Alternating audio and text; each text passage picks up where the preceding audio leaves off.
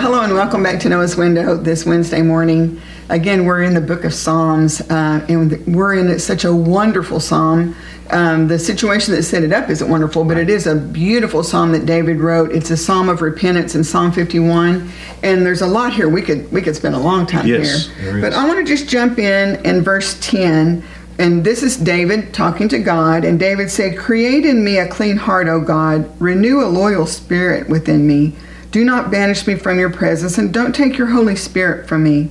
Restore to me the joy of your salvation, and make me willing to obey you." Isn't that a wonderful passage? You know, I think we would all like to believe that our Christian life, from the moment we get saved till we go to heaven, goes like this. Straight up, you know. But that it's not that way. I mean, we have high moments, and then we have low moments, and high moments and low moments. And God forbid that we should ever have as low a moment as David had. Right. Because David committed adultery, and not only that, committed murder. I mean, in a legal sense, it would never have been seen that way, but in the sense that God looked at it, he committed murder. So that's a really low place. And the thing about it is, when I think about David, I think he fell from a high spiritual place that I'm not sure I'll ever get to. We're talking about a guy that God said was the apple of his eye. And, you know, God said he's a man after my own heart.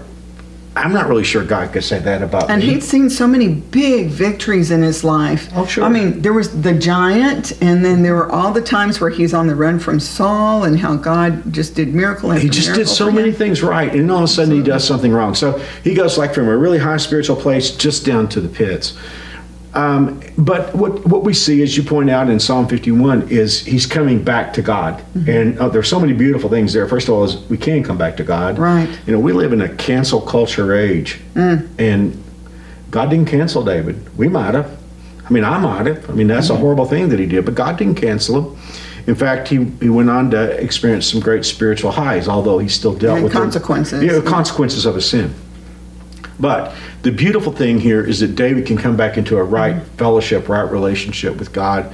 And you know, I love this psalm, or I love this part of the psalm, especially because David says, "Lord, put a right attitude in me again." Because I think he recognized, and I'd love to hear your take on this, I think he recognized that he went to a bad place because he had allowed a bad attitude to creep into his heart.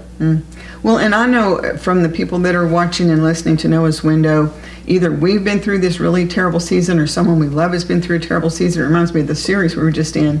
You know, like, is there no hope when we've hit a new low and we've disappointed ourselves and we know we disappointed God? Is it over?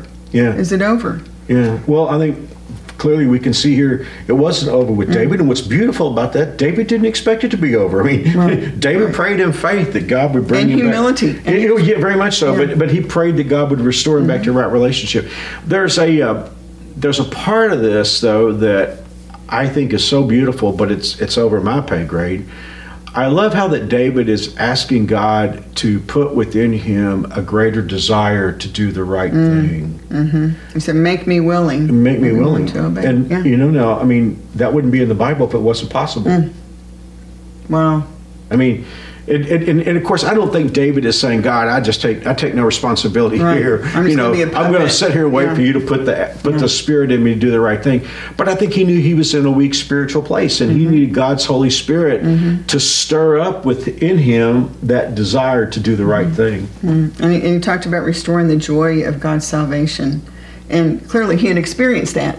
Yeah. If it could be restored, it meant that he had enjoyed that. He had known the joy of the salvation God had brought into his life.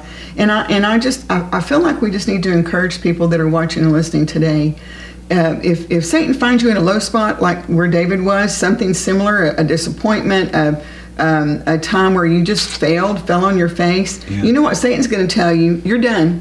Yeah, you know, we're taping this in the afternoon, but we were talking about this morning before breakfast. Right. And I was sharing with you that when I read this, it's like David was saying, "Help me back, help me get back, help me get back to where I was." And I think for all of us Christians who go into a dark season or a low place spiritually, where at one time we were closer to the Lord, there's something within us that says, "Lord, help me back, let me get back." You know, I want to be back where I was. And you know what I know about God is that kind of a spirit, he will always answer. Yeah, I thank you for saying that, because I had the instant thought, the same thought a moment ago. I mean, when David said, God, stir up within me a spirit to do right, well, you can pray that in faith. Absolutely. I mean, Satan's not going to want you to do right. Our flesh is not going to want to do right. So that's got to be a prayer in the spirit, where David was saying, I know I'm asking for the right thing, so help me crave to do the right thing. And I know that God answered that prayer because God did restore him. One more little caveat, and me, the Bible student in me, snags on things. I think all of us today, though, need to be cautious with a particular phrase. When David said, "Don't take your Holy Spirit from me," it's really important to understand that David was in the Old Testament, because that was before the Holy Spirit was given to every believer.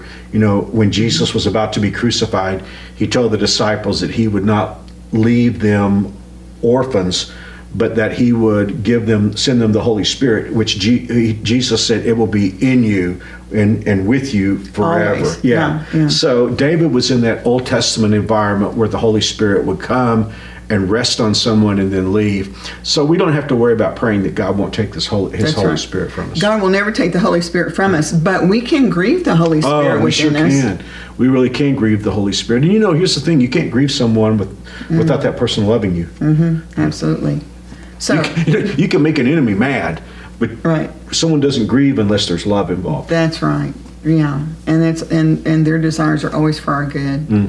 So I hope that will encourage you today, wherever it finds you, wherever today finds you, whatever your relationship is. Hopefully you're in just a really powerful, sweet time, or maybe you've been struggling, and maybe you're even like David, where you find yourself with a strained relationship with the Lord. But you know what I know? I know that God answers a prayer of humility and thankfulness and a sincere desire to get right with God. He'll always answer. This just hopped into my head. If you want to listen to a song today, one of my favorite old bands from my college days was a band called Andre Crouch and the Disciples. You can just check this out on YouTube. Find the song "Take Me Back." Promise you, it's on this, and it's worth listening to. That's good. Well, I hope that encourages you today. Mark, would you close us with a word of prayer? Father, we all want to be closer to you, even if we're not in a dark season. There's something within us that wants to pray what David prayed. Lord, put within me a spirit that wants to do the right thing all the time. But then, Lord, I know that from time to time we'll all get in a distant place. And for anyone who's in that distant place today, help them not to give up. Help them not to feel like you don't want to hear from them or see them again. Lord, please, I pray, as Jonathan has taught us in this Desperado series, help us to recognize that the Father is always ready to start a party when we are willing to come back. And so, Lord, I pray that you'll help us all today to draw closer wherever we are, either close but wanting to get closer, or far away and needing to come back. I pray that you'll give us that sense that you're at work in our lives to draw us ever closer to you. In Jesus' name I pray. Amen. Amen. Well, what a wonderful way to start the day, to know how much God loves us no matter what. So thank you for being with us today on Noah's Window. We'll look forward to seeing you again here tomorrow on Thursday on Noah's Window. See you soon. God bless.